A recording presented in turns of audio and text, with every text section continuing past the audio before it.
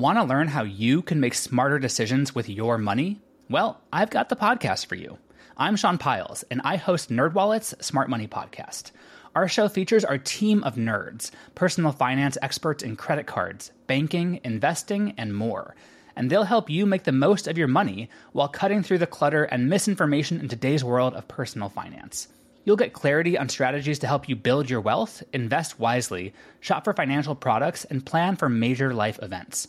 Listen to NerdWallet's Smart Money Podcast wherever you get your podcasts. Hello, and welcome to This Day in History. Here's what happened on January 13th. About half of President Biden's cabinet is made up of people of color, 56 years after President Lyndon Johnson appointed the very first African-American cabinet member on this day in 1966.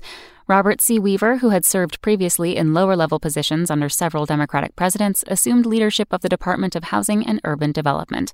Also on this day in history, in 1128, Pope Clement V officially recognized the Knights Templar. In 1929, nearly 50 years after the gunfight at the OK Corral, Wyatt Earp died in California.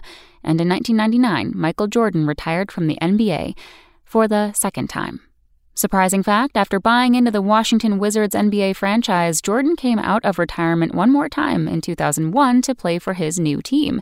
Though he scored his 30,000th career point the next year, Jordan was never able to lead the Wizards to the playoffs, and he retired for the last time in 2003. That's all for today in history. Tune in tomorrow to learn a little bit more about the world around you. And of course, have a great day. Spoken Layer. Want to learn how you can make smarter decisions with your money? Well, I've got the podcast for you. I'm Sean Piles, and I host NerdWallet's Smart Money Podcast.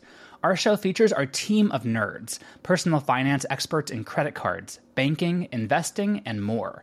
And they'll help you make the most of your money while cutting through the clutter and misinformation in today's world of personal finance.